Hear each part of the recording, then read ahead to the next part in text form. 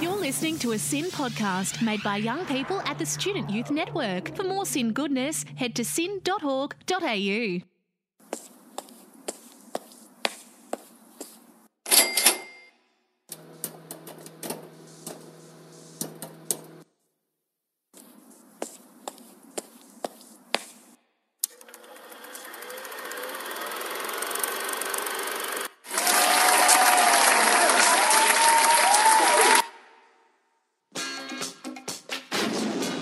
In 1978, when disco was on top, I'm making it. these guys partied to a different beat.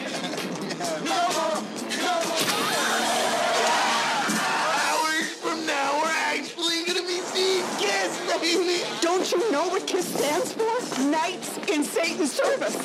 We just watched Jam's mom torch our Kiss tickets. Nobody's missing that concert tomorrow night. We're not stealing my mom's car. Damn right we are.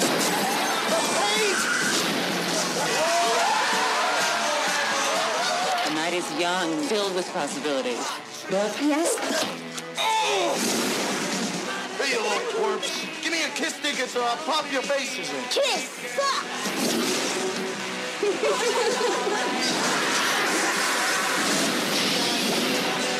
You're the coolest. Detroit Rock City. It's a girl walking along the side of the highway. We should pull over and help her out. I mean, they make scary movies that start out like that. Hey, but they make porno movies that start out like that too, man. Hello listeners, welcome to Underrated Rotten Movies, where we do what it says on the tin. We talk about movies that are rotten on Rotten Tomatoes that are in fact underrated. Today I'm joined by Mr. Lindsay West, manager of Kiss This. Lindsay, how are you? I'm good, thanks. How are you? I'm very well, thank you. What film are we talking about today? Today we're talking about the cult classic Detroit Rock City. Wonderful, should be a great discussion as we talk about this classic Kiss film today. So, Lindsay, I just wanted to start with the context of the film, the era that it came out in. Obviously, there was a lot of Kiss nostalgia bubbling to the surface throughout that whole era, between the conventions and the tribute albums and the tribute bands and the bands that were being influenced by Kiss, and all of that sort of led to the reunion of the original lineup, full makeup and costumes, which is what allowed the film to be made, because obviously if the band hadn't have existed in that incarnation, then you couldn't have filmed the final sequence. But I was just wanting your perspective on the kind of Kiss nostalgia that built up to the conception of this movie.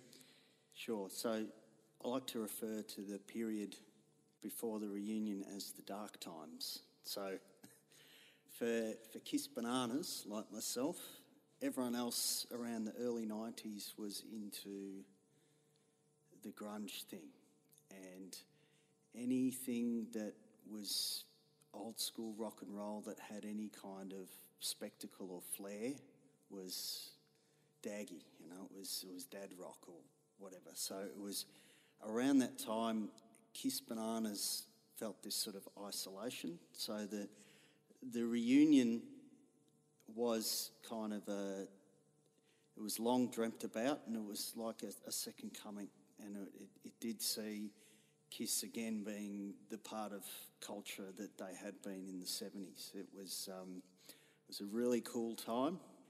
The movie was part of that wave, but it's funny because I went to the first possible screening I could get to, was touted as being the thing that's going to bring Kiss up back into the forefront of pop culture. I reckon there were about 20 people in the theatre session that I was at, and the film was what it was, and it was I enjoyed it. I've seen a lot of films. I can sort of do an objective critique, but it's got Kiss on it. That always earns a certain amount of points for a Kiss Bananas. It wasn't the second coming in the forefront of bringing Kiss back into the hearts and minds of all people everywhere like we thought it would be, but like Kiss's mission, it was still a good time. Yeah, it's interesting because I know like, I'd be interested to see if you agree with this take, but Kiss frontman Paul Stanley, his perspective on it is that the movie suffered from the marketing in the sense that people either mistook it for, oh, that's a Kiss movie and nothing else, or they misinterpreted it as, oh, it'd be more of a coming-of-age thing, and I bet Kiss isn't even that big of a part of it. Do you think that's why something was lost in translation to the general public? I think so, because the impression I always got from all the lead up to it was a Kiss movie, and they were featured just in the mock-up concert scene at the end, and not spoilers, but it was a jumble. The message it put out there leading up to the film was a jumble. So the target audience were already involved anyway, and the marketing didn't do anything to bring in a larger audience. So that could be something to do with why it did as well as it did.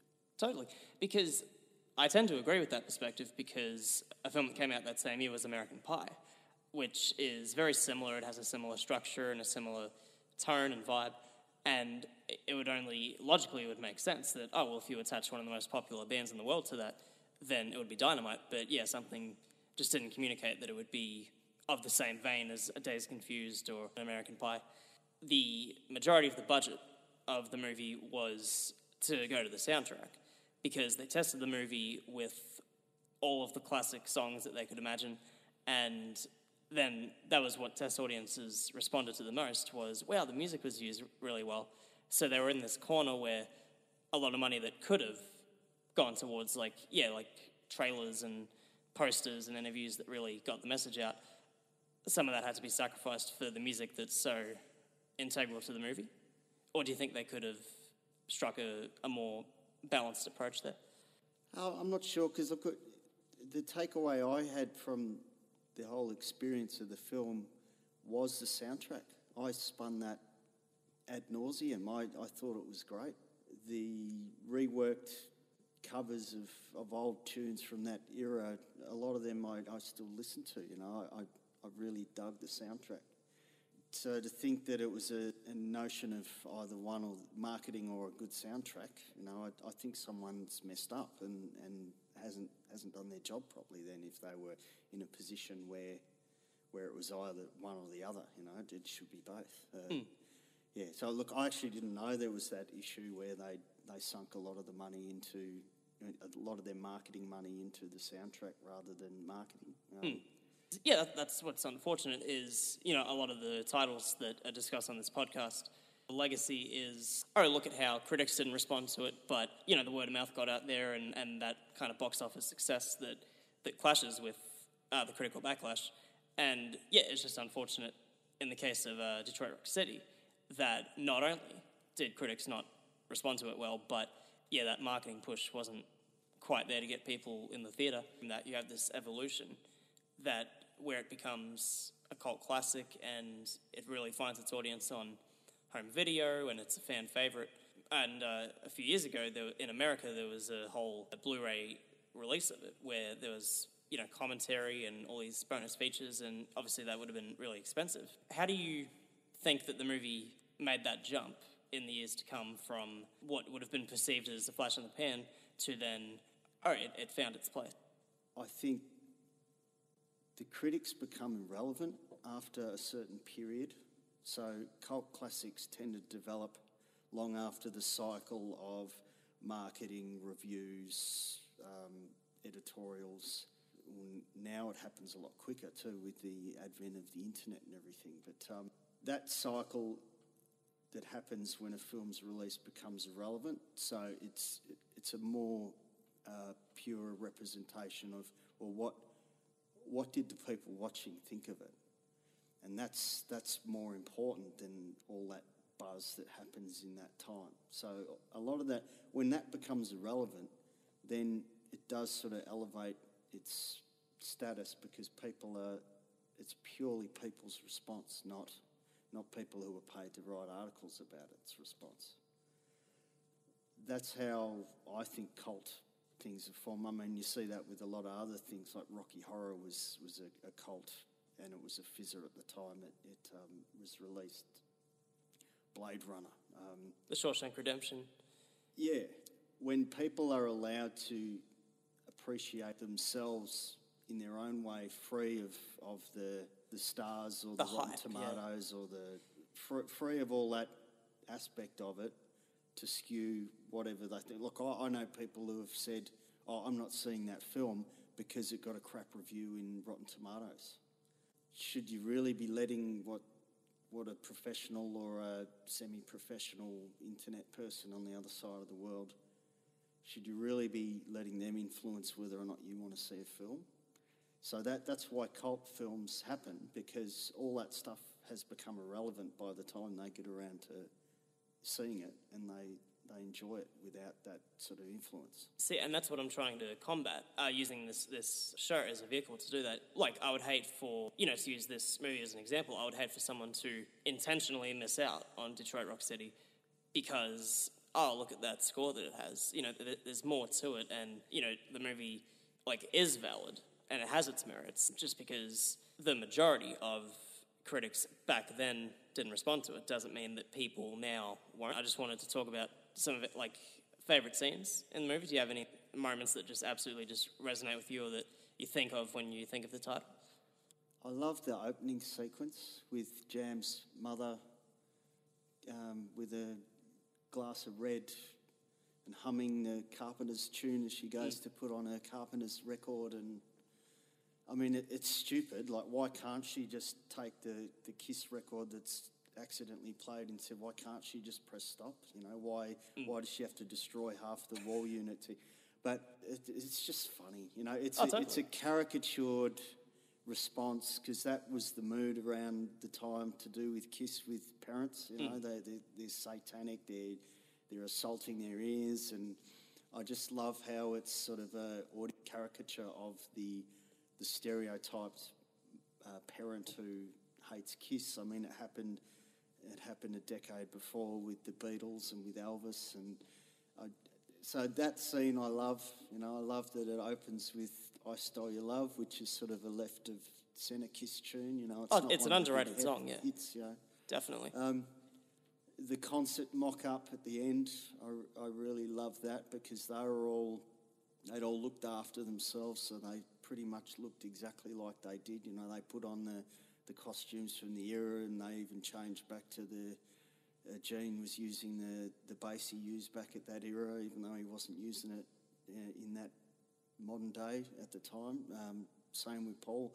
I really dug that bit. It's the Kiss purists are going, well, Gene doesn't spit blood in Detroit Rock City and all that, but I remember people saying that at the time, and I was saying to them, well, it's a film. Totally. That bit's a lot of fun. The high school stuff, the hall monitor chasing him, and all that, it's just fun. Definitely. So for me, my favourite scene was the concert at the end and the opening with his mother, putting on thinking it's the Carpenters, and it's Love Gun album, and her freaking out and ripping everything up. Oh, absolutely.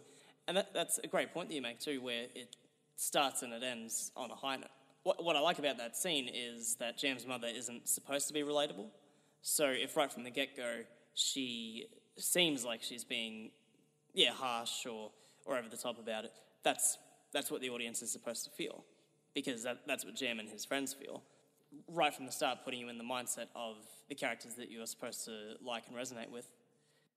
Do you like the montage at the start with Love Gun and high points of the 70s? I think that works really well to sort of put you in that world, to tell you what was going on at the time, to try and give you that's when a movie works well, when it can use a short space to immerse you in the world and let you know exactly who's who and what's going on. So I really liked that.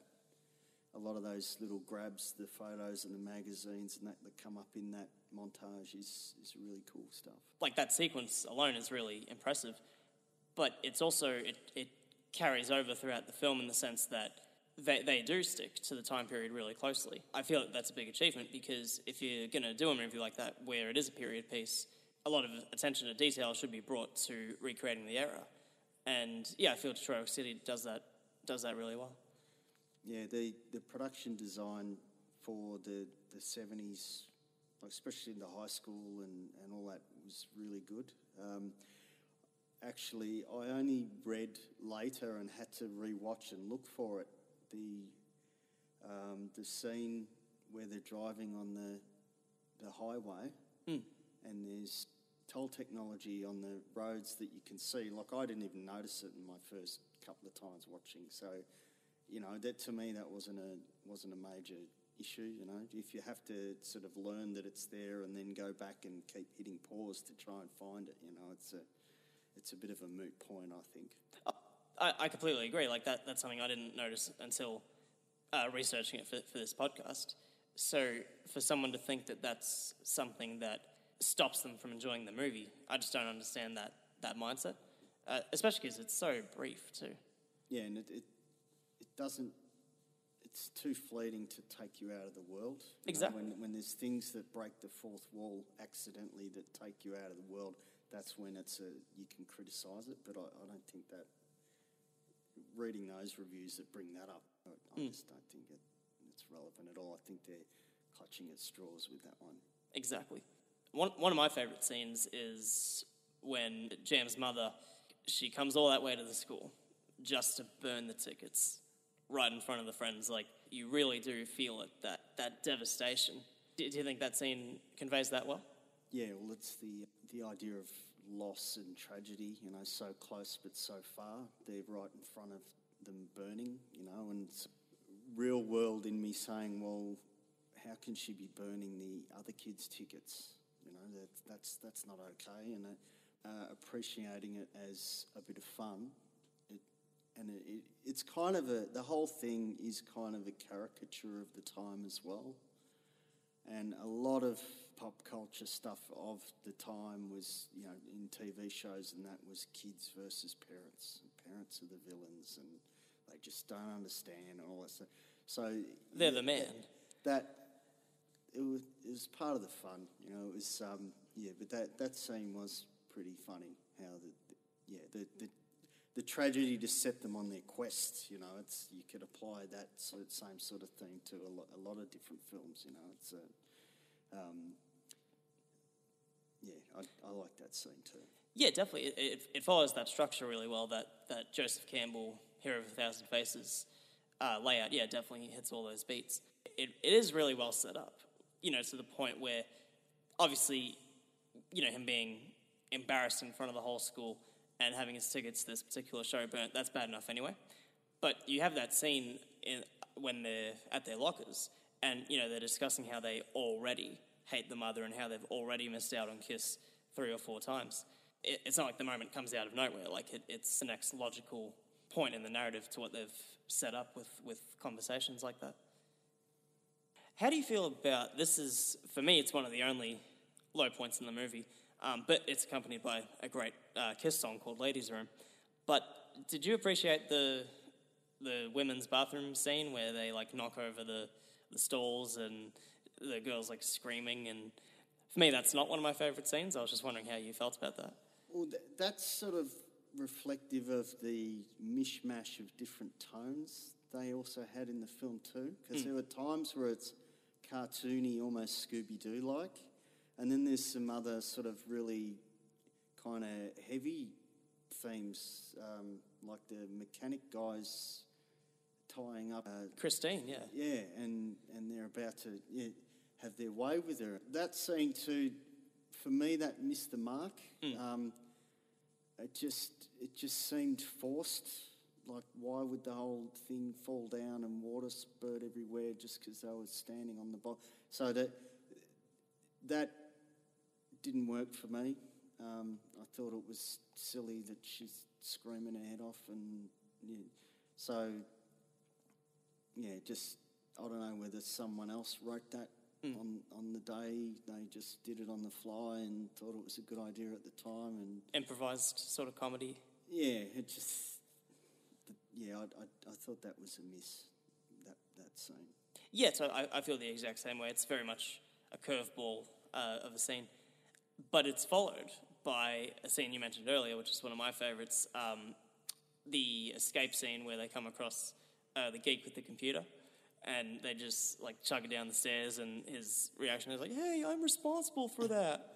Elvis is just furious that he didn't catch them, and yeah, I think that's a fun sequence there. Do you like? I thought it was pretty clever the way that they snuck in to the boarding school as delivering the pizza. Do you think that? I mean, obviously that wouldn't happen in real life, but I was just wondering how you felt about that scene. Again, that's kind of a miss the mark for me. I like the notion of them spiking the pizza and the Catholic priest, becoming uninhibited, and that was all right. But yeah, I think they could have thought of something a bit better to get him out of the school. I can understand that. But do you like the highway scene where you have the disco freaks and the whole confrontation? I love how they set up that duality of there were people into disco and there were people into rock and roll, and it was sort of, there was animosity. I liked that, especially because they call them the Guidos. Especially because those guys, I'm certain, were the archetype. They were on purpose the archetype of Saturday Night Fever. They were exactly that. Those guys. I like how they set up the rivalry and had them clash, and yeah, I thought that worked. How they arrived at it with them throwing the pizza and all that was, with neither here nor there about that. But I did enjoy that scene, and especially how it got resolved. They pushed the Trans Am off into the water and tied him up. I thought that was funny. Definitely, yeah. A bit cartoony. It was fun. It could have taken a darker tone, but it still stayed on the sort of cartoony level. Made it fun. I couldn't imagine you could have a lot of the scenes they have in Detroit Rock City in a film now. It would really ruffle feathers and force people to change things, and I like the highway scene. But for me, what I like about the scene is it's kind of a 2-for-1, because you get this really well-directed, well-choreographed action sequence as kind of a car chase, but then you also get this really effective comedic scene, just with the banter and the back and forth between the rockers and the disco freaks. Did you like the Simple Simon scene, where they've travelled all this way thinking the tickets are with him, and sure enough, Tripp didn't give them the details? Yeah, and actually it was a payoff, because to me, earlier in the film, when Tripp runs in saying, I won, it just sounded too easy. So I actually, when I first watched it, was thinking, well, what's going to go wrong here? How could he have just won VIP packages like that? And I actually love how they played the tape back, instead of just telling him, oh no, you hung up before you gave us your details. Oh, exactly, I love how they played the tape. Totally. It was great, the turnaround, because they were riding on high after their first few challenges, and then bam, when they weren't expecting it.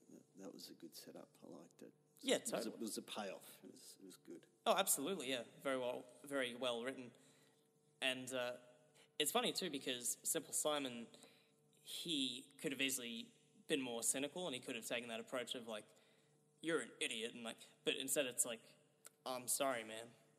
He doesn't rub it in that it's not his fault. Do you like the sequence where they kind of splinter off into their own adventures?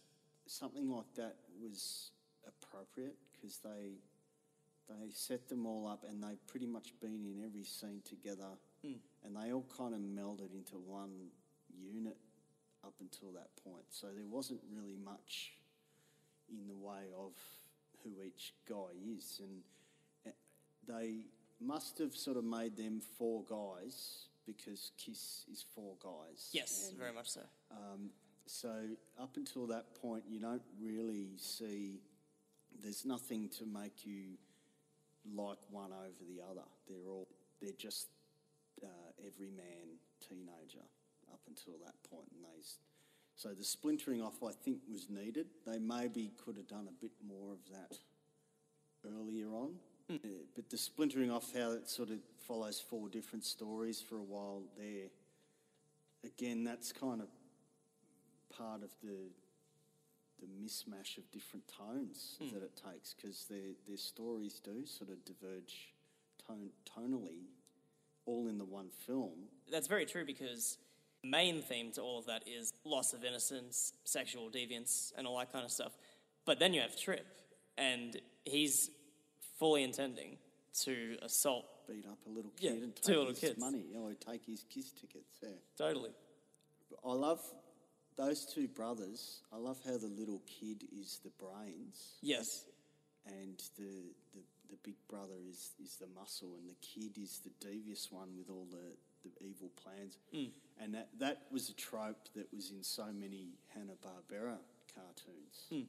I like that. But the difference in tones, Lex's one is, it starts out cartoony because he sneaks backstage and he sees this wonderful fairyland of backstage at a Kiss concert, inflatable hot tubs and topless women and lights, and I think there's like carnival rides and stuff in there Glass as well. cakes and yeah, so that's kind of cool and part of the fun. But then his next bit is with the finding the car and the chop shop guys, and that's like a different movie. That part. Definitely. And it kind of gets solved as a deus ex machina with the dogs. You know, that was a bit of a downer. I thought his story. Hawk's story is Edward Furlong doing the strip show. Yes. It didn't make sense, even in the world they've already set up, the universe. It didn't make sense within its own rules that he would. There's all these muscle guys doing their thing, and then he gets up and he's a scrawny dude and he spews his guts out and then does a stupid off-the-cuff dance, but then all the ladies who were booing him a second ago all start applauding and they love it, you know, just none of that makes sense even in their own universe. So that sort of missed the mark, and it was good to see Shannon Tweed in it. Again, her character didn't make sense. Like, why was she interested in him? I don't think it was written as a way to get Gene's partner into the movie, though. I don't think so. And even the dog thing, where that, I feel like if that was in a modern movie, it would come out of nowhere. But towards the start of the movie, you know, you have him describing the disco ladies as dogs, and man, I hate dogs, and I mean, obviously I'm stretching to call that setup, but it doesn't come out of nowhere. Like, there is, you can trace it back. Because even when Trip is at the comic book store and he thinks he's about to rob the clerk there, and all of a sudden the guys appear as his conscious, and he's like, you know, okay, everybody shut up, and everyone's looking at him. That goes back to what you were saying about character development, because it's not implied that he thinks like that or has that mindset earlier in the movie. And so then to reveal that, it brings another level of depth to his character. Do you like that scene where he's about to hold a stand-up? Oh, and then the real bandit comes in. Yeah, I like that. I like again, part of the love letter to the period was the Stretch Armstrong doll. Yes. How he saves the day inadvertently with the Stretch Armstrong doll. I thought that was pretty funny. It's great physical comedy. Yeah. Again, it's like with the whole film, they just threw in all this different stuff and squished it together and hoped it would go all right. You know, it's like they didn't have a set mission from the beginning to it's going to be this kind of film or it's going to be that kind of film. It sort of adds to its being uneven. Yeah, its lasting appeal to me is also pondering why. You know, why did they do that scene? When they'd set up all this comedic stuff, why did they suddenly do this dark bit there? And so it kind of adds to its mystery. You know, it's definitely not bland experience watching it. You know, it's something like this being such a peculiar case is. I think that could also add to its status as a cult film. Totally, and it's one of those things too where the failures are then maybe not made up for, but like they're not repeated. Where, like you said, why is Shannon Tweed attracted to Edward Furlong? It doesn't really make sense. But when you look at the clerk being attracted to Tripp, that completely makes sense because of the adrenaline of the moment. You can't believe it, which is just seen, and so her character makes more sense. Yeah, well, see, that is sort of the payoff of a teenage boy's fantasy, you know. Stopping the bad guy and the girl fawns over him, and so that's a funny, cartoony moment. It's good. Totally. Yeah, and it kind of, I think it's very deliberate, the fact that he's at the comic book rack right before he does that, because it is very much so something that would have happened in like a Marvel comic at that time. It has that kind of Spider-Man feel to it. Do you like how they... I mean, I love it. I think it's great physical comedy, but do you like how they beat each other up? And then that convinces the clerk to be like, well, they must have been beaten up, and the way that Chongo and all that, take the blame for it. Well, I like the payoff, how those guys cop it and the security guys grab them and kick them out. I think that works pretty well. Is it a moral lesson to be learned that you can get what you want by beating each other up and lying? And no, it's not. But it's good to see, especially the smart little kid. It's good to see them get sort of their comeuppance. You know? Definitely. Although the little kid started as a victim, he instantly, the moment you saw what his character was like, how he was calculated and entrepreneurial and manipulative, and it's good to see that payoff. And like I like those sort of shots. A lot of the cinematography doesn't get talked about because that in itself is something worth discussing too, because it's a bit of a mismatch of different styles as well. Like the double doors opening in slow motion when the security guys let them into the concert, and those sort of shots with they're almost sort of J.J. Abrams kind of shots.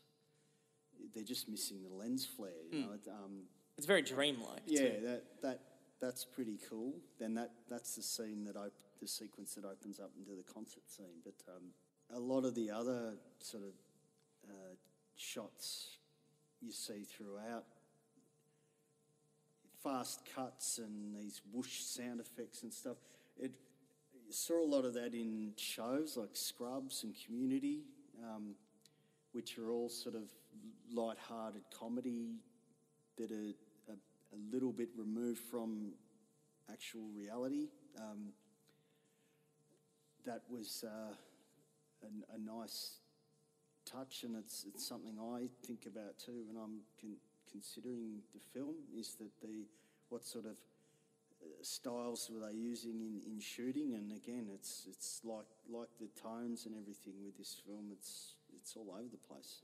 As you can tell, one of my main points with the movie is that you can really feel it when the events take place, and I think the Kiss concert is the best example of that, because it's like you really do feel that elation of, well, these guys have been through so much and tried as hard as they can and thought as much as they can. And the way it is, it really is a grand finale. It's not just the last thing that happens in the movie. Like, you really do feel that sense of, wow. The Kiss fan viewer on their first time can relate to it. is going through the same thing because they just want to see Kiss too when they're watching the film. You know, when's Kiss on? When's Kiss on? When's Kiss? Oh, they're here. Yeah, so I felt that when I watched it. It was great to the doors opening, the security guys letting us in, and then we get to see them. I really got a kick out of that moment. I mean, I understand, like, obviously, like we're saying, the marketing miscommunicated how much Kiss is in the movie, but for me, I find it realistic that they themselves aren't in the movie because the whole effort that they were going to, at that time, to conceal their faces and conceal their private identities and hide their real names and all that kind of thing, them being around in the street and the guys coming across, these guys who have handkerchiefs over their face, and it just happens to be Kiss. Like, well, it's good that they establish them right through the film as mythical deities. You know, they definitely were as they were to the world back then. So that was good. Oh, totally. Yeah, because there's that great moment after the church scene where Rose asks, like, is it true that Jean's tongue is grafted on from a cow's and all that kind of stuff? Because people did feel that way. Yeah. And that's what's interesting about the movie, the historical context. You know, right outside the church, there's all those signs of, like, you know, band Kiss, they're the Knights in Satan's Service and all that kind of stuff. That is actually real. Like, people watching the film might think, like, oh, yeah, that goes along with the cartoony element. No, but that was actually happening in society. It was the same thing, though, with the Beatles and Elvis and all that. So Kiss were in good company in that sense that all that stuff that was actually happening was reflected in the movie, although a caricature version. Like, there was no Matt Mock organisation that, what was that, Mothers Against the Music of Kiss. That's right.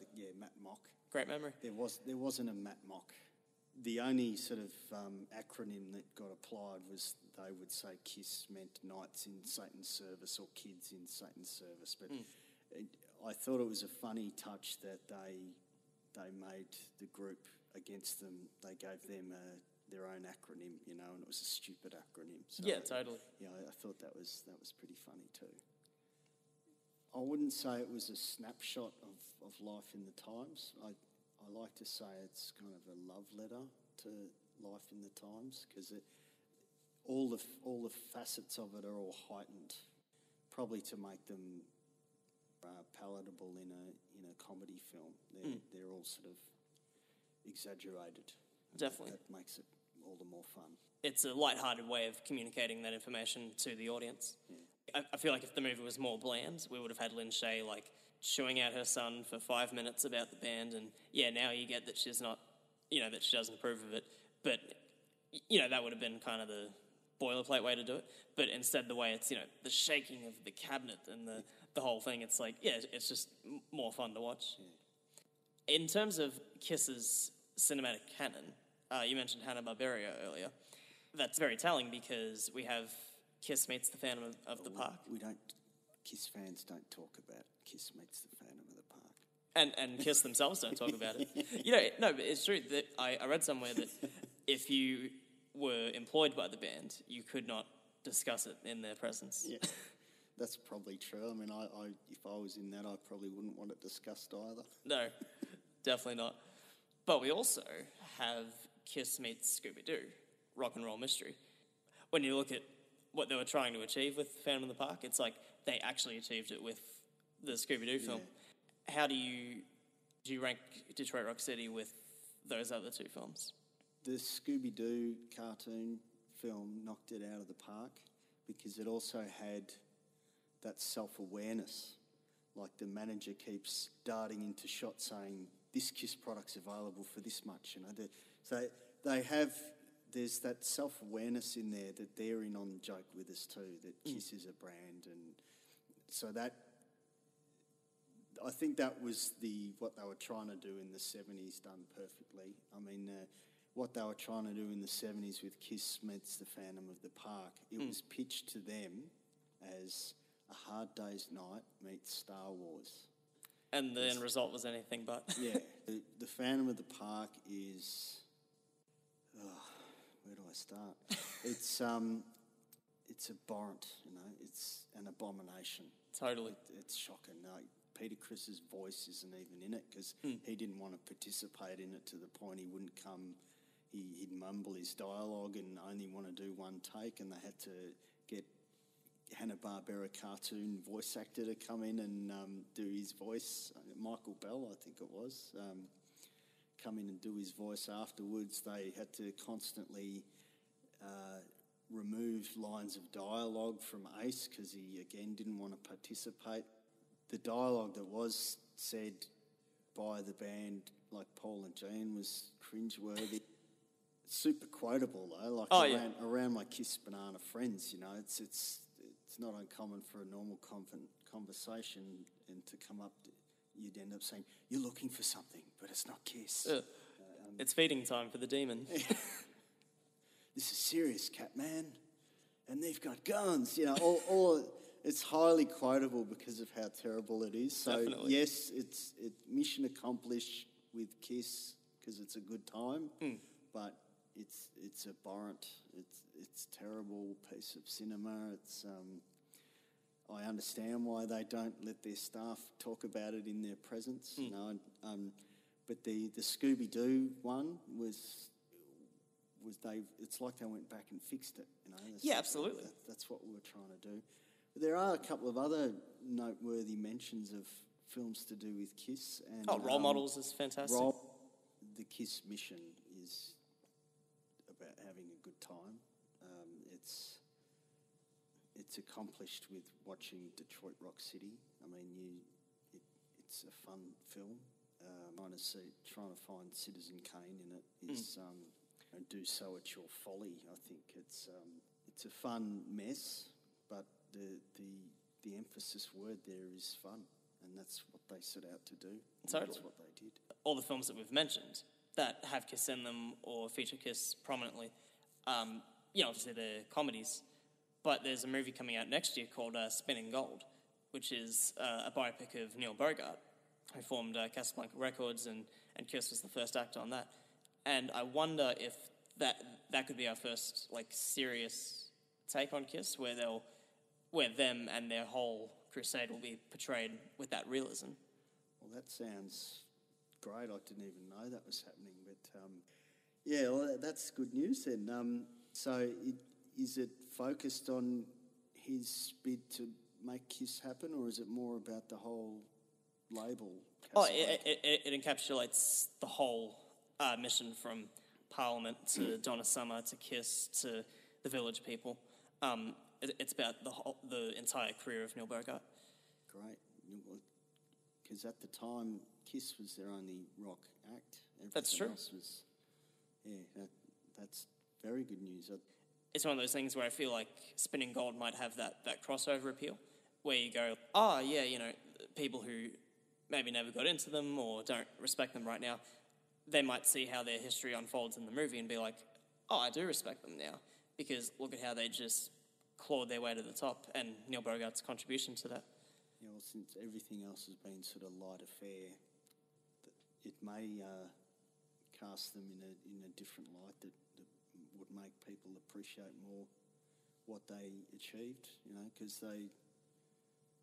whether people liked them or not, they're a permanent part of pop culture. Oh, absolutely. They went from being a band to what they saw when they were coming up was the Beatles, how they went from being a band to being a part of culture. Kiss did the same thing.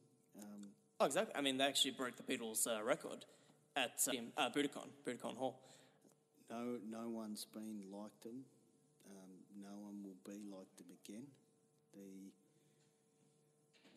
While a lot of the rock and roll tropes they didn't invent themselves, they made you think they did, because they did it that much bigger and better than the ones who invented it, that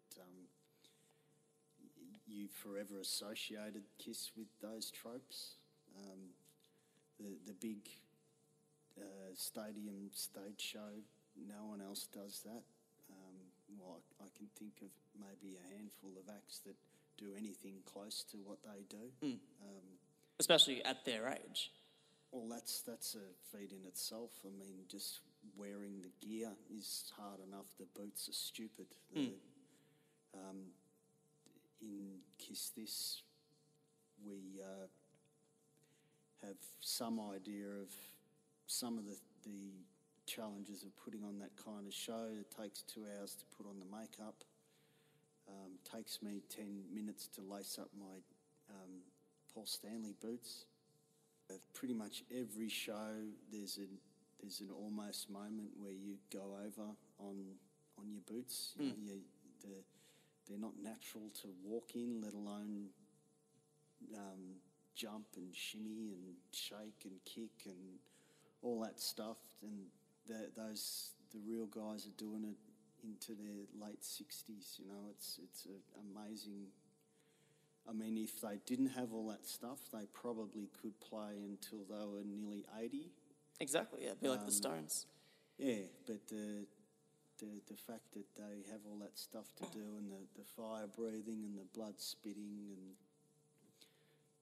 and you have to be athletes, you know. It's really commendable that they're still doing it. A lot of people say it's bad that they're still doing it, but part of being a Kiss Banana myself, I want to see them as many times as I can.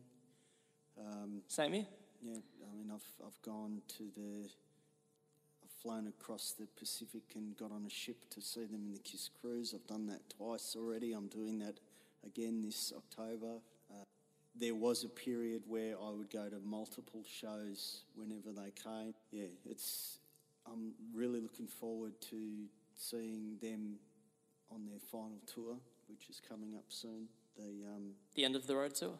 That's the one, and they've said they're pulling out all the stops, and the YouTube clips I'm seeing the people recorded, they've sort of notched it up a level from previous tours. You know, I'm really looking forward to seeing it. Going back to the film Detroit Rock City, do you think that anyone was miscast? Because I personally don't. I think all the actors did a great job with their material, and they're all very likeable. Yeah, look, I don't... Nothing sort of jumps out as, that role shouldn't have been that person. I think at the time they used sort of a relative bunch of unknowns that might have been sort of about budget.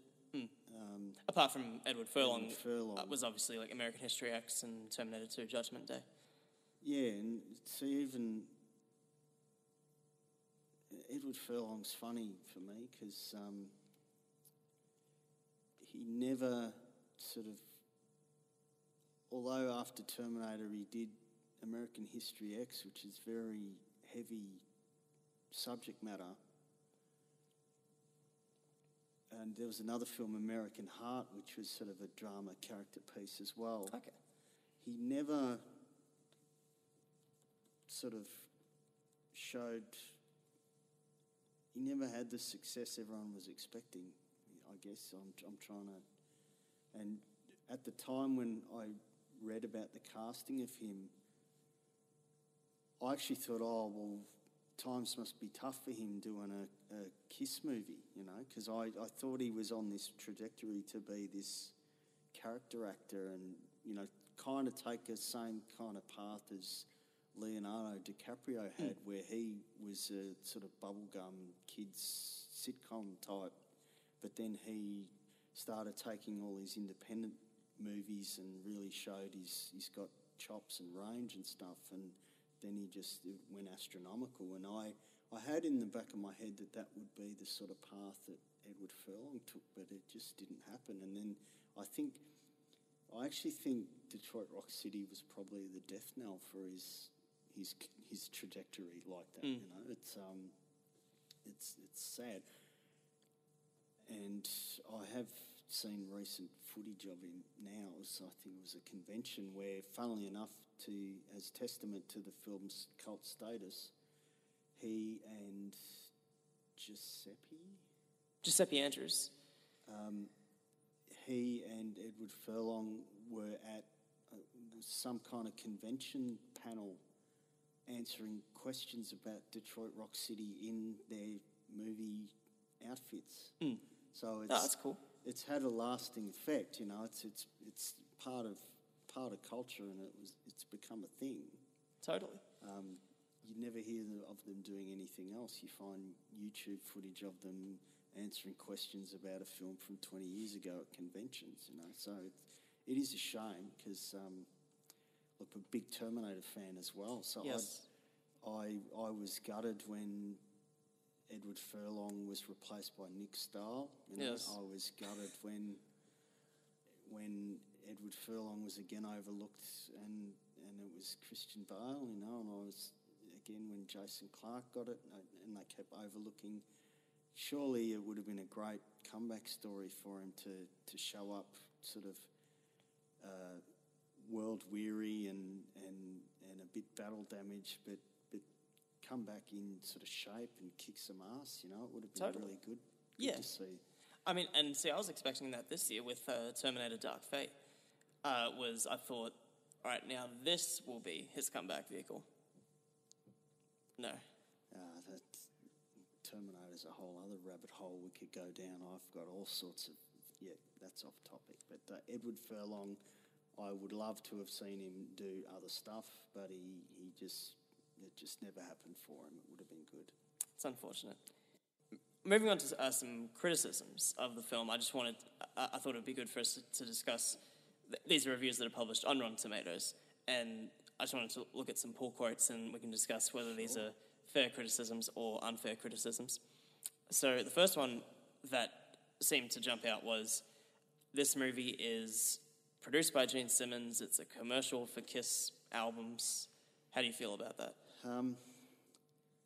Well, I'm sure he would be the first one to say, well, yes, that's exactly what it is.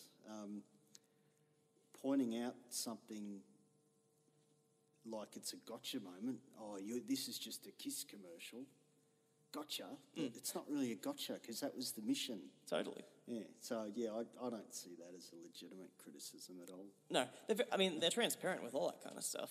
So to kind of pull them up on it, it's like, no, they'd be the first to tell you. That is the trap that a lot of musical movies fall into, is it being, it's shilling a particular artist. But I kind of think Detroit Rock City escapes that in a sense because it encapsulates the whole era. And you look at the soundtrack and there's a wide range of bands on there. Some directly related to Kiss, some aren't. So do you think that it's a love letter to Kiss and the 70s, or do you think that the Kiss stuff overpowers it? Well, I think it's more about the time than anything else, because if it was a 100% a Kiss commercial, the soundtrack would have been all their own tunes. They wouldn't have had all these other acts that were running in the same trenches of them at the time, like Cheap Trick and David Bowie and Sweet, Thin Lizzy, Van Halen, AC/DC. Yeah. So, yeah, I think it's more about a love letter to the time than to be purely about Kiss themselves. It's just that because at the time Kiss was they were ubiquitous, they were everywhere. So, of course, a snapshot of the time is going to heavily feature them over everyone else because they were so heavily featured over everyone else. Completely. And that's another thing that the montage captured really well was, there's a band being successful, and then there's Kiss in the 70s, where you're on the cover of every magazine, you're topping the Gallup poll, toys, like, it was a phenomenon beyond, I think, what the band themselves had even imagined. That's right. Moving on, so there's a company called Common Sense Media, and they write guides on whether or not a film is appropriate to show to children. And this is actually counted as a review that contributes to the Rotten score. And basically, I just wanted your take on, I feel that's unfair because it's not aimed at children, it's very proudly MA-15. And do you agree with me in the sense that whether or not a film is appropriate for children doesn't take away from the merit that it has? Well, measuring something being worthwhile by whether or not it's suitable for children, I just don't see any point to that at all, because there's using that as a parameter for its merit is folly. There's so many films that are fantastic that aren't meant to be for children.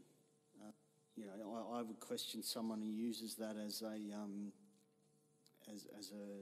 parameter for measuring how good or how worthwhile something is can children watch it? There's stuff that's great for children that I find unwatchable for adults. Definitely. So, yeah, I don't think that's a valid way to measure the merit of something at all. Yeah, totally. And it's one of those things, like, I'm not trying to devalue what they do. I think it's a helpful resource for parents and all that kind of stuff. But I just question why it contributes to the score on Rotten Tomatoes, because it's not a review as such. It's just a guide to the actual content, which is what the rating is supposed to do anyway. Like, to me, it would make more sense if a movie was, it's technically rated PG, but kids still might be scared by it or something. And that's just not what Detroit Rock City is at all. Rotten Tomatoes and its validity is a whole other rabbit hole, but just my curiosity though, do you know what both the critic score and the audience scores were for Detroit Rock City? I do know the critic score is 48%. I would hazard a guess that the audience score is more. That's what I always sort of key as being more important than the critic score. The audience score? 82%. There's that sort of dissonance between critic and audience scores in most things now. There's this real cognitive dissonance between what critics value and what viewers value. Definitely. It's happening now more than ever, I think. I see it a lot with new films, and I would be interested just to dig into a lot of older films and see what the difference is there. There's a real it's something worth researching. There's a real duality happening there. Oh, totally. And that's the whole, like I said earlier, that's what I'm trying to explore on this show, is these people who hold Rotten Tomatoes as the be-all, end-all of film, do they realise that various enjoyable, great films are rotten on Rotten Tomatoes? Like, what are you going to do about it, I think it's very appropriate with KISS too, in terms of a project like Spinning Gold, hopefully that is respected and respectable, but I think with Detroit Rock City, it definitely stays with the KISS ethos of, because KISS albums themselves did not get, glowing critical reviews. No, they never did. By then, they'd sort of long discarded any sort of drive to please critics, and their drive to please critics famously resulted in the Elder album, which they themselves disown to this day. Definitely. I think there's some good stuff on there, but Paul Stanley's vocals are some of the best he ever recorded. I understand that from their point of view it was a misstep, and that it was purely driven by trying to do something like The Who had done with Tommy and Pink Floyd had done with The Wall and things like that, but they learnt the hard way that they're not a concept album critic-pleasing band. Yes. And I think it does them a service that they're self-aware of that, and that they never make that a focus of anything they do. That's why they're more fun than all the other bands. Another criticism of the film, this is actually the consensus on Rotten Tomatoes, is silly plot, over-the-top directing style. And, if that's the consensus of how people felt at the time, fair enough, but it's such a dated criticism, I think, because you look at Edgar Wright and his whole filmography from the Cornetto trilogy to Scott Pilgrim vs. the World and then Baby Driver, he really milks all that. The hammy performances and the hyperactive camera, we see that in Detroit Rock City. So it obviously had an impact. Well, it's funny how it gets ripped on for that at the time, and then someone else comes and does something very similar and they get fawned over a few years later. But you see that happening a lot too in all facets, TV shows, movies, music, that just something can be put out at the wrong time doesn't catch to become that sort of trend, you know. It doesn't click with the zeitgeist. Yes. So you put that more succinctly than I could have done, so that was perfect, yeah. Yeah, no worries. I suppose if you wanted to get really nitpicky, I did notice a review on Rotten Tomatoes pointed out that Kiss did not play Cobra Hall in 1978. Well, no, they didn't, but they never proclaimed that it was a biopic. Exactly. Because they didn't have inflatable hot tubs and topless women with feathers and stuff in there. Plus, why are the road crew loading drums in half an hour before the show? And, you know, so a lot of that stuff doesn't... I don't see that as a legitimate criticism, really, that they didn't play, that, you know, that Gene didn't use... He didn't spit blood in Detroit Rock City, or, you know, Paul doesn't smash the guitar at the end of Detroit Rock City, and Peter doesn't throw his sticks out at the end. Ace Frehley's smoking guitar and all that. Yeah. So, like, to nitpick to that sense, that person just needs to find something else to do, I think. Oh, yeah, just completely overthinking it. Obviously, it's not like every single film has to only entertain, but Detroit Rock City is one of those movies. And... yeah, to hold it to the standard of like, well, it's not claiming to be realistic, but it better be. It's like, no, that's just a, you know, unfortunate mindset. Would you recommend Detroit Rock City? Do you think it is an underrated, rotten movie? I think it's definitely underrated. It is a good time. It never sets out to be anything else. It's a caricature look at a period in history that we'll never have the likes of again. Exactly, yeah, it's a great product of its time. Classic hero's journey, kind of. Do you think people would connect to it on that level? I think so, yeah. It has that same sort of arc. You know, it is a bit clunky and it's clumsy in its execution. There's other films that do it far better, but... yeah, still well worth the checking it out. Definitely. No worries. Well, Mr. West, I just wanted to thank you for your time and for your valuable perspective on Kiss and the release of the film and the impact that it's had since then. Thanks. It's been a blast to talk about two of my favourite things, Kiss and movies. Absolutely. Same here. No worries. And thank you all for listening. See you next time. You've been listening to a SYN podcast from syn.org.au. Hope you liked it.